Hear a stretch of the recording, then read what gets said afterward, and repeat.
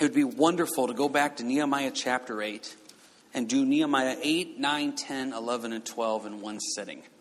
Because it's one continuous flow. And, we obviously have to break it up because of time considerations. But just to kind of remind you of what's going on here, Nehemiah chapter 8, they get the wall built, they get the law out, and they read the law. And this reading of the law just completely impacts the people. They're getting back to the basics of God's word. So then what happens is they start doing the feasts again. They start giving themselves back over to the Lord, which takes us to Nehemiah chapter 9, where there is now a chapter of praise and confession to God.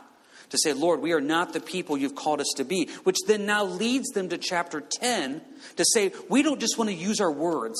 We're actually going to sign a covenant that says, Lord, this is what we're going to do with this information. I tell you, that's powerful.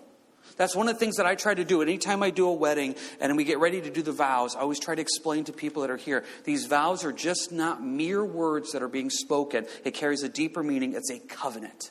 That's not a word we use a lot nowadays, this idea of covenant. And as we mentioned, I believe it was last week, covenant comes from the Hebrew word literally meaning to cut.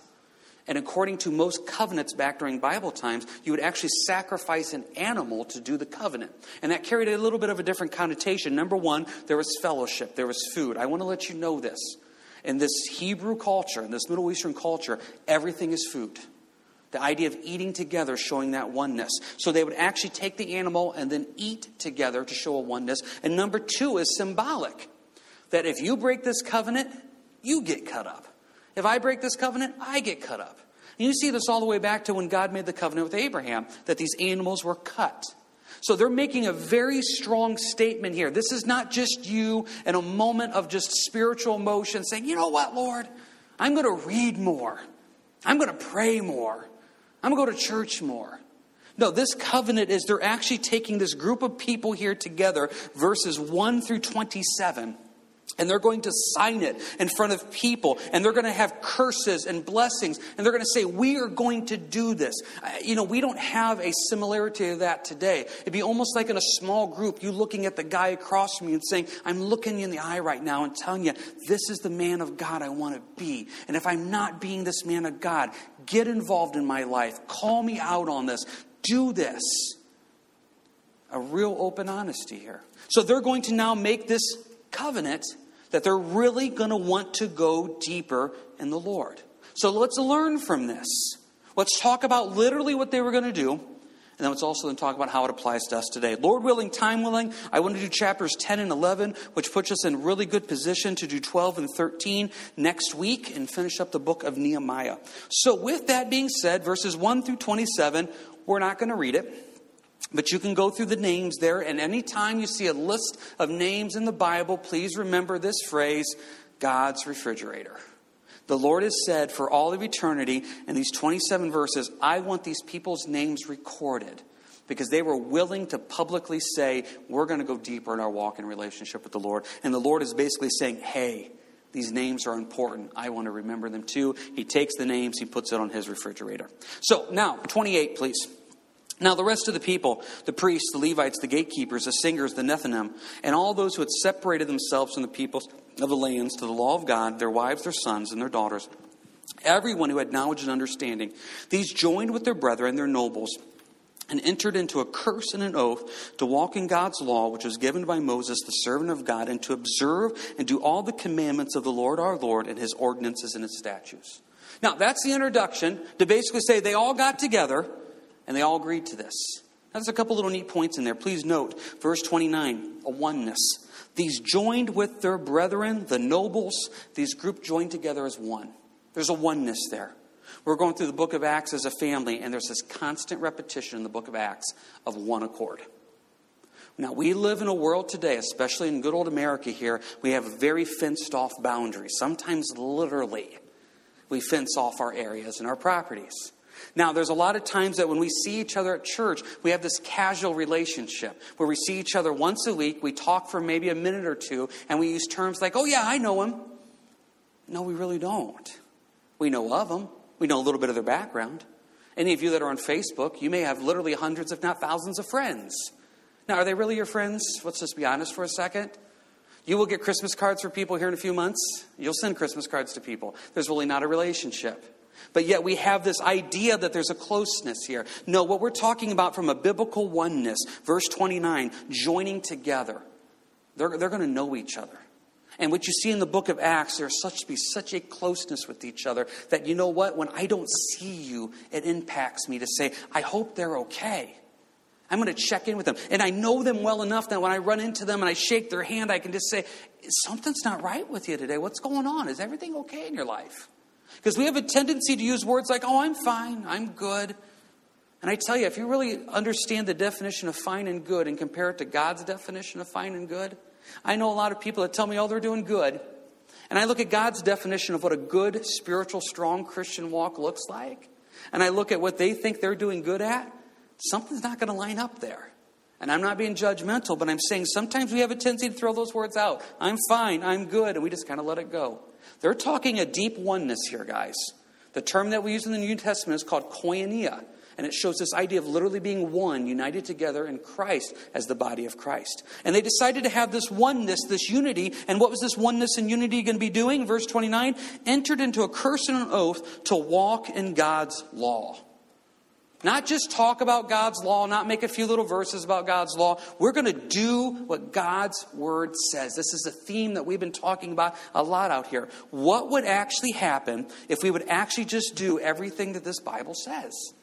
I mean, what would happen if we actually took these verses that God said, this is what it means. Love one another. Respect all. Pray for everybody. Do good. And stop and say, I think he really does mean that. So they're really going to take God's word and do it. So before we get to even the rest of this message, we've got to stop right here and say for us to fully get this message, we have to understand that there's supposed to be a oneness and a unity in the body of Christ. And number two, there needs to be a desire to say, I want what God's word has for me. I want to walk in it. Not just talk about it, mark it, underline it, but walk in it.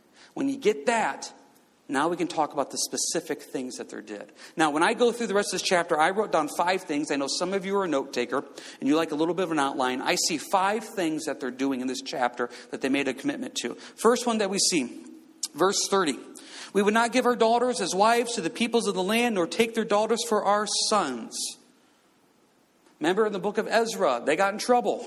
They got in trouble because they started intermarrying and intermixing. I've heard devotions I was reading about Solomon. Solomon starts out so good, then ends up with 700 wives and 300 concubines. There's a breakdown in the system towards the end. In fact, it says at the end, he got so involved with the idolatry of his wives and concubines' religion that he started then allowing them to set up altars in Israel. This is the guy that built the temple. This is the guy that 2 times God appeared to him to talk to him. And Solomon is now going to say, well, you know what? Maybe there are other gods out there. That's crazy when you think about it. That's like as crazy as when you go back and you think of the book of Exodus, that this nation of Israel saw the plagues, saw the Red Sea parted, saw the manna, saw the water of the rock, and then next thing you know, Moses leaves for a little bit, and now there's a golden calf that we're going to worship. Wow, this is human nature. This is what we do. So we got to be careful here. So what we see, the first thing they're doing is they're going to make sure that they're not going to give their daughters over to foreigners, and they're not going to also allow themselves to marry that. God is asking for separation. Let's talk about this for a little bit. Can you go with me to 2 Corinthians 6? So that's the practicality of what the Lord is asking for. Now let's go to the New Testament here and go a little deeper with this. 2 Corinthians chapter 6. Guys, this is a tough passage. I want to make sure you know that as we get into 2 Corinthians 6, when you really start looking at what the Lord says. 2 Corinthians chapter 6, verse 14. Do not be unequally yoked together with unbelievers, for what fellowship has righteousness with lawlessness, and what communion has light with darkness, and what accord has Christ with Baal, that was a false god, or what part has a believer with an unbeliever? Now this sometimes steps on people's toes. What the word is saying right there carries a lot of context. But one of the contexts is, as a Christian, marry a Christian. And please don't marry a Christian in word only, in name only, I should say. Marry somebody who has a deep, solid walk with the Lord. The problem is, this is what happens. We get our heart attached to someone first. And then when our heart gets attached to them, then it's hard to let go. What would happen if the first thing we do is say, you know what, listen, unless you're a born-again believer in Jesus Christ and you're living it, I don't want my heart to get attached to you. Now that bothers some people. Because they say, well, you know what? I had a gal one time tell me this. She got upset. She was coming out here to church and she was getting involved with a guy that was not good in any way whatsoever. And so we talked to her about it and said, listen, this is not going to take you down a good path. And she says, I can't find any good Christian men. This is the best guy I could find. And basically, don't attack me. And we said, we're not trying to attack you. We're trying to say, listen, this is going to cause issues later on. Right now, he looks good. He sounds good. And you know what? He's even been willing to maybe come to church every now and then. And I'm happy that you're happy with God. No, the Lord is saying right here, don't be unequally yoked. Now, some of you have testimonies of where you started out unequally yoked. And it ended up good. Isn't God good? His grace is good. His mercy is good. Amen for that. So just because God can bring beauty out of ashes doesn't mean that that's a pattern that we're supposed to follow. I'm not picking. I'm not attacking. I'm just saying God's word says right here we got to be careful about this. Number 2, this is not just also talking about marital relationships. Be careful also with just life relationships. Be careful with who you choose to hang out with. Be careful with the communion that you have in verse 14 and the fellowship that you have in verse 14. Now, I'm not saying that as a believer that we're supposed to never talk to a non-believer again. That's not what this passage is saying. This passage is saying is, listen, it's who you choose to spend with, time with, and unite with is going to also affect you. You got to be careful. And he goes even deeper. Look at verse 16. What agreement has the temple of God with idols? For you are the temple of the living God. You are the temple. I mean, think about that. Imagine Old Testament, the temple of God, where the Shekinah glory, God exists, and somebody says, hey, do you care if I bring in a false statue and set it up in here? Never. But yet what this passage is saying is you are the temple of God. And as soon as you allow a falseness to come into your life, it's like setting up an idol in God's temple. Verse 16, I will dwell in them and walk among them. I will be their God and they shall be my people. Therefore, look at this. Come out from among them and be separate, says the Lord. Do not touch what is unclean, and I will receive you. I will be a father to you, and you shall be my sons and daughters, says the Lord Almighty. Verse 17 is pretty strong. Come out from among them and be separate, says the Lord. God is calling us out of the world. But for some reason, as believers, we always want to jump back in and yoke with the world and have fellowship with the world. I tell you this a lot. To really live the life, you're going to be weird. That's a fact. You're going to be strange. And we're supposed to come out from that. We're supposed to come out from this worldly system. You know, the word saint, and we kind of don't use it in the proper context. Because what we think of saint now, we think of St. John's Church or St. whatever, Mark's Church or something like that. And we think it's like this super Christian status. The word saint literally just means to be made separate. That you're special. God has called you out of it. You are sanctified, separated from the world. And the first thing you see them making in this covenant is, guys, this is how we're going to live it. We're not going to get involved with those false religions and those false people. We're not going to let our daughters get involved with them. We're not going to marry their daughters. We're not going to do it. Same thing still applies to us today. What happens next? Let's go ahead to the next one here. What are we up to now? Verse 31. If the peoples of the land bring wares or any grain to sell on the Sabbath day, we will not buy it from them on the Sabbath or on a holy day. And we would forego the 7th year's produce and the exacting of every debt. They're going to honor the Sabbath. And they're going to also honor the 7th year. Remember, you're supposed to take, according to the Old Testament, there sundown Friday to sundown Saturday off. And they were supposed to take a year off every 7 years.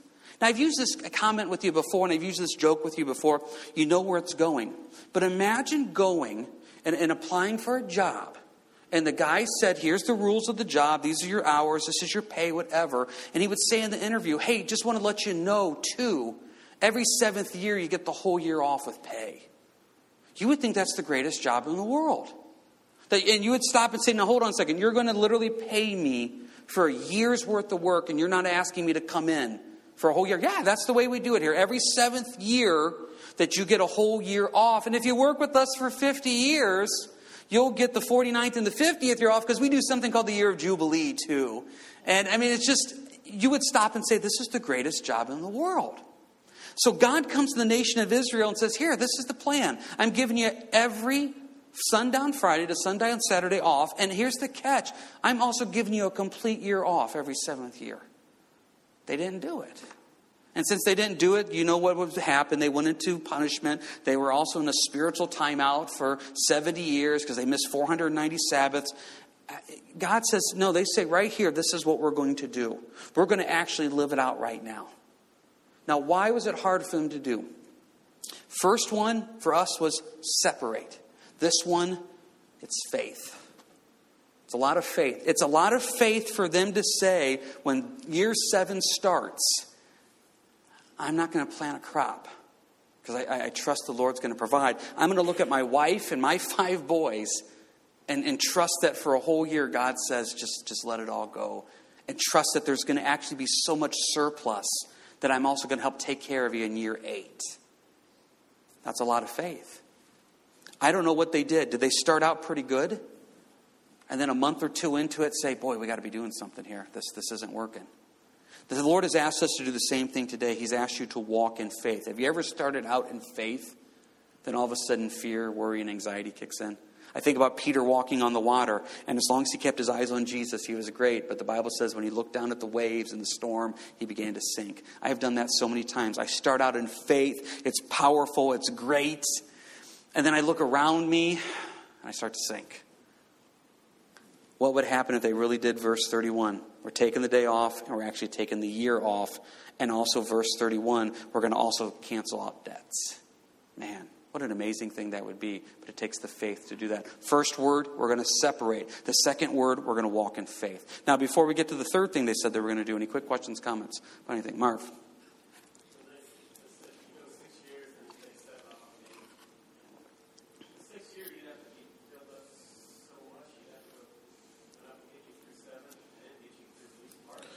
Well, what they said, though, was the 7th year, God was going to miraculously just let the ground rest, and the seeds and stuff that were left over was going to sprout up and produce crops for you. Yeah, so they may have had a surplus. The Lord does work that way in some ways. He did say with the manna, make sure you collect enough. But he did say that he was going to have enough come up during year 7, too, that things are going to work out. God's going to farm for him, yeah. Yeah, there you go. It was like idle acres, but with a crop. So, anybody else have anything here? John?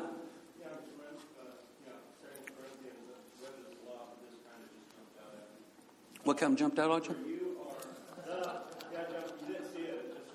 Oh, I actually wasn't making a joke that time. I really just didn't hear you. Seriously. I respect my elders. I was trying to be nice. So. You are the temple of God instead of you are a. Oh, yeah, you are the temple of God. It's just the. You are the temple. Verse 16, yeah. Yeah, that's cool. Yeah, you are the temple. Yep.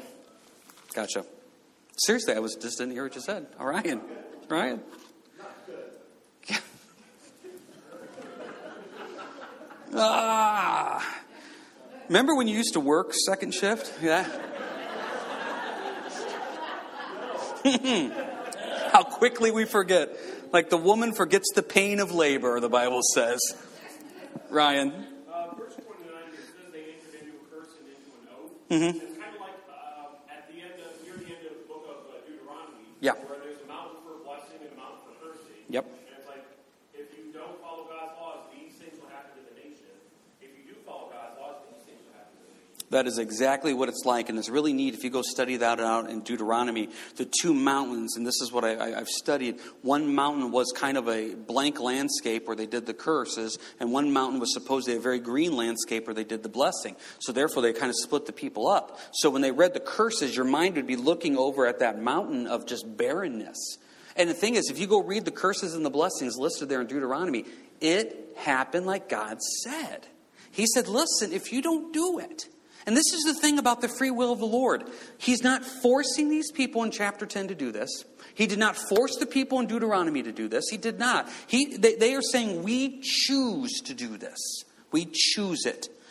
It's a free will choice. No one's going to force you into a deeper walk with Christ. No one is. Someone else I thought had a hand up. Yes, Megan.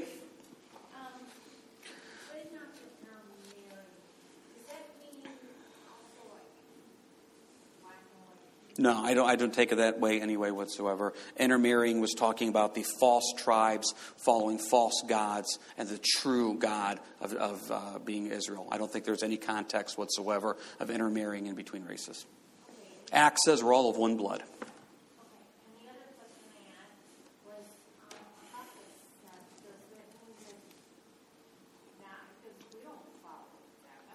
We don't follow the Sabbath. That's a very good question, and we'll kind of do a quick little teaching on the Sabbath here. Of the 10 commandments in the New Testament, 9 out of the 10 commandments are repeated again. The only one not repeated in the New Testament is to honor the Sabbath. In fact, it says in the book of Colossians, let no one judge you in Sabbaths. So, God said the Sabbath was designed for us. God didn't need to take a rest. He says, you guys need to take a rest. So God designed the Sabbath for us. So he is telling us that there's supposed to be a day of rest for you. And I use this example out here all the time. I use the example of me. I usually shut my phone off Thursday evening after supper, and I turn it on Saturday morning. So I call my family day. And so we kind of take the day. Now, that doesn't mean we take the day off from the Lord. We still do devotions. We still do prayer. Sometimes church things pop up. Last Friday was VBS. We served at VBS. It doesn't mean you take a day off from the Lord, but the Lord is telling you, take a day from your normal routine to take a break. Now, so what the problem is, we know so often use our quote-unquote day off as, that's when I'm going to get the yard mowed, get the yard weed whacked, and we spend all day doing stuff. God is saying, you know what, just take a day and rest with me. Spend some more time in prayer with me. Spend some more time in the Word with me. It's a wonderful thing. So my Sabbath is Thursday to Friday. I obviously work on Sundays.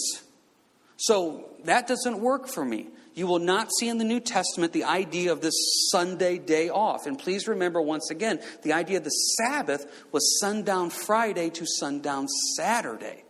You don't see it about being Sunday. We have made it morphed it into this idea of taking Sundays off. And what happens is I usually at this time have someone come up to me after the message and say, well, I still think it's a good idea to take Sundays off. If that works for you, then amen. Take a Sunday off. But don't look down on someone else because they have to work on Sunday and their day off happens to be Tuesday or Wednesday or something like that. So, good question by Megan. 9 out of the 10 commandments are repeated in the New Testament. The only one not repeated is honor the Sabbath. Jesus himself in the gospel said, I am Lord of the Sabbath. Every day you're serving me and following me, not just one day of the week. Anybody else have anything here before we move on? Okay, so we got the first one. What's that? Take the year off? I wish. I can't make a biblical case. I mean, you can go to your employer and say it's the 7th year. Will you pay me? You can try it. I don't know. I don't see that happening. No, you don't see that in the New Testament being repeated. So, but you know what? You got a whole Sabbath eternity. That's a good thing to look forward to as well. So, first thing you have is separation. Second thing you have is faith. Following faith now. Taking a year off, taking the day off, the rest of this, it's all about just different aspects of faith. Now what you see in verse 32 is faith in your giving. Also we made ordinances for ourselves to exact from ourselves yearly 1/3 of a shekel for the service of the house of God. And what they do now is they talk about this is what they're going to use that money for. Verse 33, you have showbread, burnt offerings, holy things. This is what they're going to use all the money for. So now he's saying that what else we're going to promise to do? We're going to take part of our income and we're going to give it back to the Lord. So therefore, it can be used to further the kingdom of God. Now, that's a faith thing. I mean, think about this. You know, so we get paid, I get paid here, and right off the top, 10% of my gross goes right back to the Lord. I always tell the church out here, you got a good deal because I'm required. You know, I got to pay you back for paying me. But 10% goes back to the Lord. Now, that is not something that we're supposed to struggle with. And we can get into a discussion later on about is it really supposed to be 10%, whatever. And I'd be more than willing to talk to people one-on-one about it. The point of the teaching tonight is not whether it's supposed to be a literal 10%. I think 10% is a good baseline that God has given us in the Bible. But the point is this, that you're supposed to look at your income and say, this isn't mine to begin with. This is the Lord's. So therefore, why would I not want to support what God is doing? So therefore, I'm going to give back to the Lord So therefore, it can go support missionaries overseas. It can go support outreaches to people. What a blessing it is that as a church we were able to send down a very nice love gift with the mission trip that went down to Mexico. What a blessing that is. What a blessing is that we can support different ministries doing outreaches to Muslims. We can support missions overseas. We can support missions on the college campuses. We can support local needs. So we don't have in verse 33 showbread, grain offerings, Sabbaths, new moons. We don't have that. We do have some things that are just as practical. Electric bill. We have things like that. We have property taxes that we need to pay. But you know what? We're also able to go support outreach and etc. So the Lord is saying, I encourage you to give in faith. And I can tell you right now, and the point of the teaching is not about the giving, but what a blessing it is. That is something that Dawn and I have done before we got married. We've always given 10% to the Lord. God has honored us, and it just blessed us. And I cannot tell you enough. But when you put God first in everything, including your finances, the Lord honors that. I just cannot tell you enough. Sometimes it's an element of faith, but God honors that completely. Okay, now that we've given financially, what are we supposed to do? Verse 34, we cast lots among the priests, Levites, and the people for bringing the wood offering into the house of God, according to our fathers' houses at the appointed times year by year, to burn on the altar of the Lord our God as is written in the law. First word we had was separation. Our second word was faith. And then the next one we have is the idea of giving. And now what we have in verse 34, serving. Now, this does not sound very exotic spiritually, but in verse 34, they had to have groups of people that went out and collected wood. You're sacrificing animals continually. It keeps the fire going. Any of you that have that outside fire, my mind's blanking on it right now, but the outside furnace used to help heat your house, you are constantly collecting wood all year because you know you're going to burn it in the winter. So we had to stop and say in verse 34, practically, hey guys, we need to take turns gathering wood. Well, that doesn't sound real spiritual. You know, Bob's back at the temple sacrificing animals. They're over there eating showbread. They're over there praying with somebody. What's my service for the Lord today? I'm on stick duty. But it was vital. It was absolutely vital. It's vital that people stuck around and helped clean up after VBS because there was push pins all over the floor. We don't need kids to get on top of those. It's vital that someone comes out here and is willing to clean the church. It's vital that sometimes there's a dirty job that happens and there's a widow's hot water heater that broke and it's not very glorious or glamorous, but somebody crawls under that house and fixes it. Sometimes we've got to pick up sticks, and we got to remember that. There's moments of serving. So God has asked us also to find a place to serve. What else do we do in verse 35? And we made ordinances to bring the first fruits of our ground and the first fruits of all fruit of all trees year by year to the house of the Lord. They start offering up their first fruits. What type of first fruits? Verse 36, firstborn of our sons, our cattle, as it's written in the law, the firstborn of our herds, our flocks, to the house of God. And then in verse 37, you got the first fruits, you got the dough, you got the wine, you got the grains. First fruits goes to the Lord. These supplies would actually be used to help feed people. These supplies would be used for the actual priests and Levites because according to the law, they weren't allowed to own land. They had to, in faith, trust that people in faith were going to give. Because when people give, they get to eat. If people chose not to give, they don't get to eat. This is a great system. I hate to say it, when you get to chapter 14, the system has completely broken down. People are working on the Sabbath. Priests and Levites are back working in the field because people quit giving. And Nehemiah has to come back in and get everything back in order. But the way it's supposed to work is people give up their first fruits. And so therefore, God blesses it. They get more because out of faith they did it, and other people get blessed. I'm not trying to make a joke about this. This is something I've done with all my boys. When they are younger and they can't pour their own cereal, I pour their cereal in a bowl. And they got this from their mom. Because Dawn is just overly protective over a bowl of cereal. You just have to see it sometime in the morning. It's the strangest thing. If I go eat some cereal out of her bowl, she gets angry immediately. She wakes up angry, but she's even angrier when you try to take cereal out of her bowl. So I go to the boys, I pour their bowl of cereal, and let's say they're having...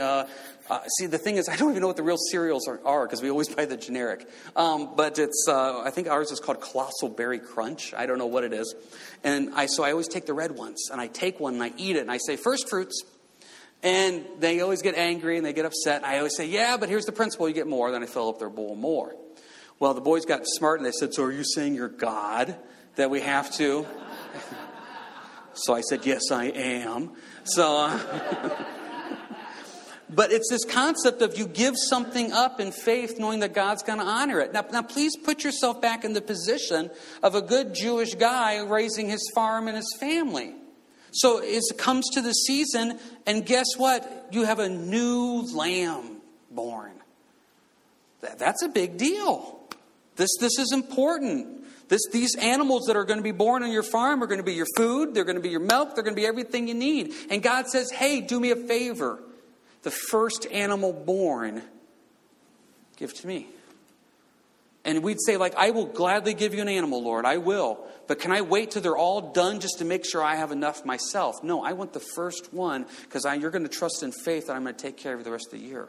That when you bring the crop in, and you're thinking, okay, well, this is a good crop so far, but I don't know what's going to happen. There's a hailstorm that could be coming. Locusts could be coming. I could lose the rest of a crop. So why would I give up my first stuff? Shouldn't I wait till I make sure I have enough? God says, no, I will always make sure you have enough. So the concept that God is saying here is now give of your resources. So the first thing we have is separate yourself from the world. The second one, walk in faith, give financially, find a place to serve. And the last one is give of your resources. Don't hoard anything. Like I said, we're reading in the book of Acts at home. And the book of Acts makes it so clear. If anyone had need, the people gave willingly. So often out here, and I say out here, I mean here in America, we give out of our surplus. We have an extra fill in the blank, so therefore I'll give it away. What would happen if the Lord says you don't have an extra fill in the blank? Can you still give it away and trust me? Can you still trust that I'm going to meet your needs and take care of you? And this is the promise that they're making. They're signing this covenant to do that. Because look at the end of verse 39. We will not neglect the house of our God. Wow. We will not neglect the house of our God. What an amazing picture that is. To stop and say, Lord, it's yours. Everything is yours. Every moment of my day is yours. Every item I supposedly own is yours. Every resource I have is yours. It's all completely yours.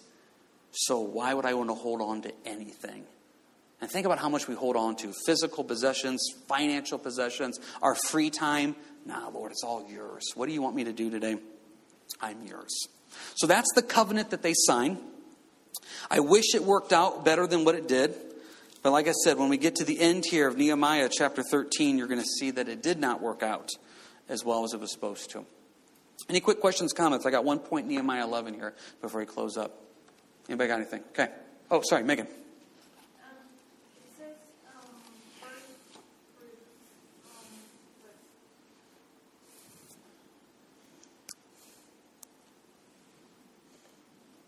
What else is there to give? You give 10% of your tithing. Mm-hmm. So now what do we do? Well, I think it's reaching a point of where you just give him your life. I mean, this is the hard part about Christianity. When we stop and try to teach this point, it's hard for us to grasp. If you stop and say, what has God asked of me?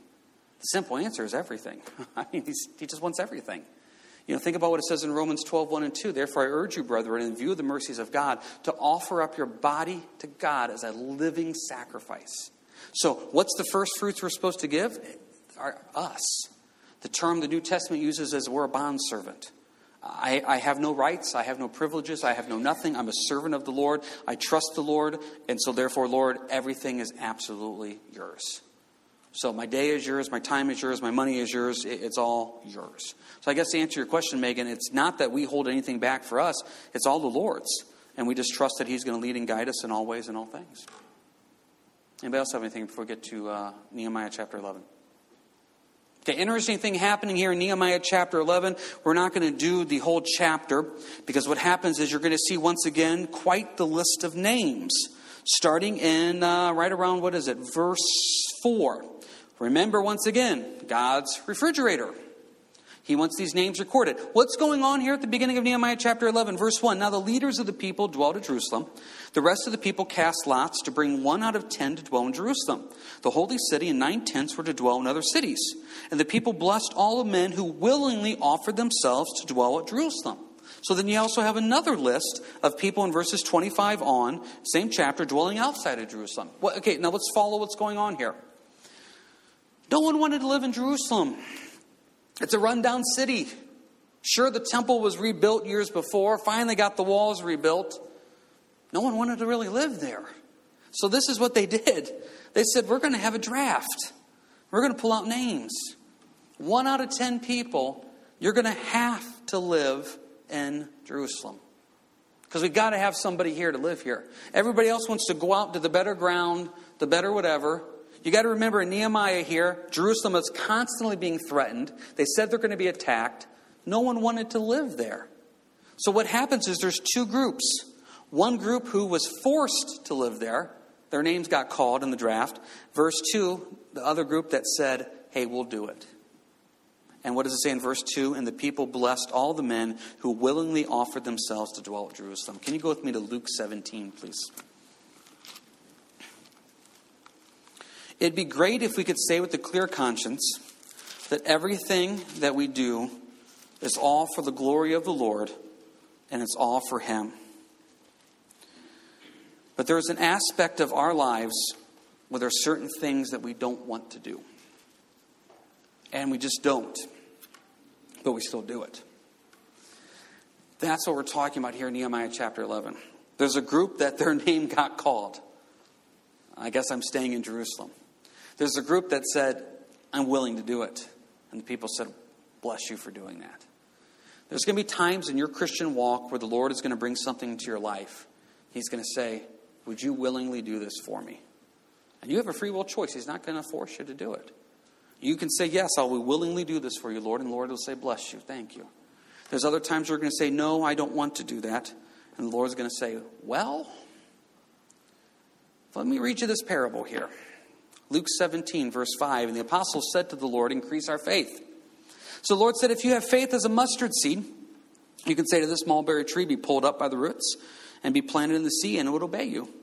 And which of you, having a servant plowing or tending sheep, will say to him when he has come in from the field, come at once and sit down to eat? But we not rather say to him, prepare something for my supper, and gird yourself, and serve me till I have eaten and drunk, and afterwards you eat and drink? Does he thank that servant because he did the things that were commanded of him? I think not. So likewise you, when you have done all those things which you are commanded, say, we are unprofitable servants. We have done what was our duty to do. Now that's not really cheerful. And you don't hear a lot of teachings on that passage. Now, the full context of it is, and I encourage you to read the whole context, is in Luke 17, what we're dealing with is we're dealing with forgiveness and repentance. If you look at verse 4, how difficult it is to people to say, I forgive you. So therefore, in verse 5, the apostles say, increase our faith. How am I supposed to forgive people? It's so difficult to do. And Jesus tells this story, and he finishes up in verse 10 saying, yeah, sometimes you just have to. You have to forgive them. You just got to let it go. I heard a pastor teach one time saying, you know what? If you can't forgive, then in faith, Lord, forgive. Lord, I can't forgive, but in faith, I forgive. Increase my faith. That's what it's talking about. But there's also carries the other connotation of this chapter, and it's saying this. There are certain things in life you do because it's just the right thing to do, and it's your duty as a Christian to do. And I don't want to give specific examples because I don't want to make it sound that way. But I'm just telling you, out here at church sometimes, there are certain things that we stop and we say, wow, Lord, I feel led to do that. I want to do that. That's going to further the kingdom. I'm excited about it. And Lord, amen, send me. I'm willing to stay in Jerusalem. Oh, bless you. There's other times where things pop up. It's like we need somebody to do it. And everybody looks down. And you say, you know what? We've got to get this done. So somebody has to do it. We're just going to stand up and do it. It's our duty to do it. It's just the right thing to do. And then we're going to do it because it's the right thing to do. I'm telling you that there's probably something in your life right now, and you know exactly what I'm talking about, where you feel led to do it. Oh, Lord, I just am excited about this. Yep, it's a little out of my comfort zone. To God be the glory. I'm going to do it. You're excited. And there's other things that right now you're thinking, I don't want to. Please, Lord, send somebody else. Please, Lord, no. And God says, I need you to. And it's your duty to do. Just like the people back in Jerusalem, some of them willfully stayed. Other ones, their name got chosen for them. I just want to encourage you, because I can only tell you from my own personal experience. When there's something that I'm dragging my feet on doing, once I give it over to the Lord and say, Lord, I let it go. And faith, I trust you on this and I'm going to do it. God says that's all I needed. And it always works out. I had a phone call a week or two ago that I was really dreading making the call, and Dawn knew I was dreading it. And I remember Dawn saying, "You're going to feel so much better when you just get it over with." Isn't that the truth? And if there's something here tonight that you need to do, maybe someone you need to forgive, somebody you need to confess to, something you need to repent of, or maybe it's something that God says you just need to do it. Look at the end of verse 10 one more time. "So likewise you, when you've done all those things which are commanded, say, 'We are unprofitable servants. We have done what was our duty to do.'" Okay, Lord, I'm going to do it because it's just the right thing to do. I'm going to stay in Jerusalem because my name was called. It's the right thing to do. So that finishes up Nehemiah 10 and 11. Hopefully, Lord willing, time willing, we can do 12 and 13 next week. And we can hopefully finish that up. Anybody got any final questions, comments here about anything before we close up? All right, would you guys stand with me? Let's pray. Lord, as it has come to you now, we want to do it, Lord. We want to live it. Just as they made the covenant, we want to make the covenant too. We want to separate ourselves from the world. We want to walk in faith. We want to give to you. We want to serve you. We want to give of our resources. And we want to willingly sacrifice to say, Lord, it's all yours. Help us to see their example, to learn from it, to grow it, and have a unity and a oneness, and to walk in the Word in all that we do and say, thank you for this, Lord. We ask for your blessing upon Dearborn. We ask for your blessing upon the upcoming outreaches, all for you, Lord. And we lift this up in your name. Amen. You guys have a good week and God bless. If you got anything you want to pray about, feel free to pop on up. If not, we will see you guys next week.